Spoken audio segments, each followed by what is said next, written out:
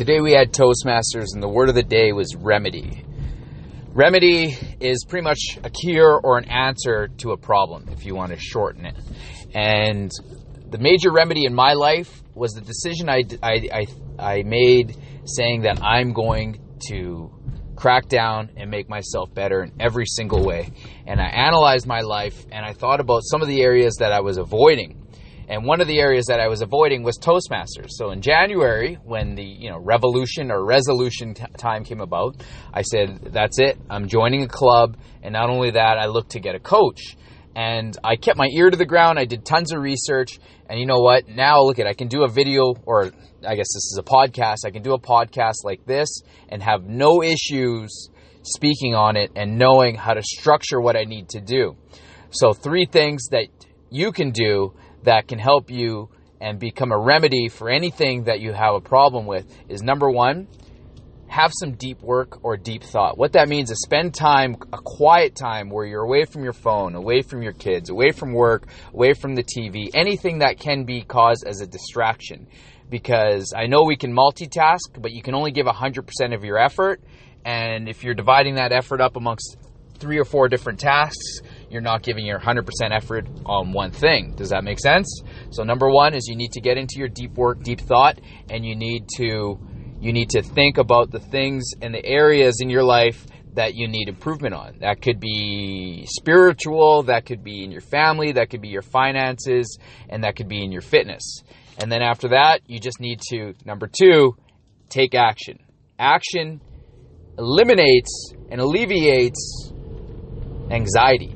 So anxiety is thinking about something that maybe you should be doing, or something that might be coming in the future that's causing you some sort of stress. And the number 1 way to get over that is just to start taking action towards it.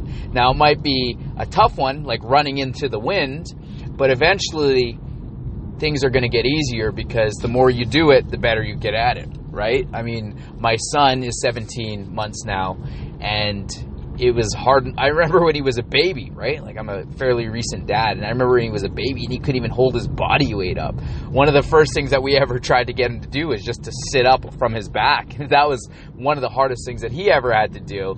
But of course, he naturally has to do it, right? So put yourself into a position. This is where number 3 comes.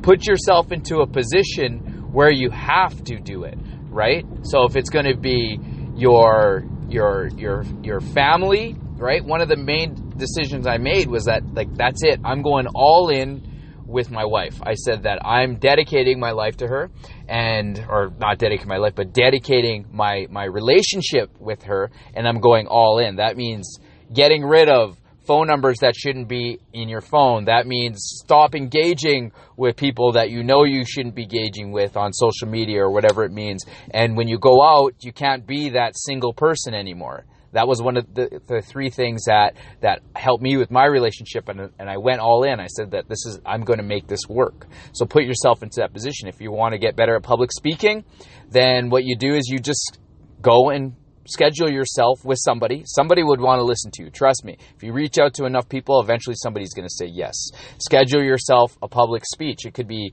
giving a speech at a wedding, at a birthday. I mean, there's birthdays every single day. You can go and give a speech like that.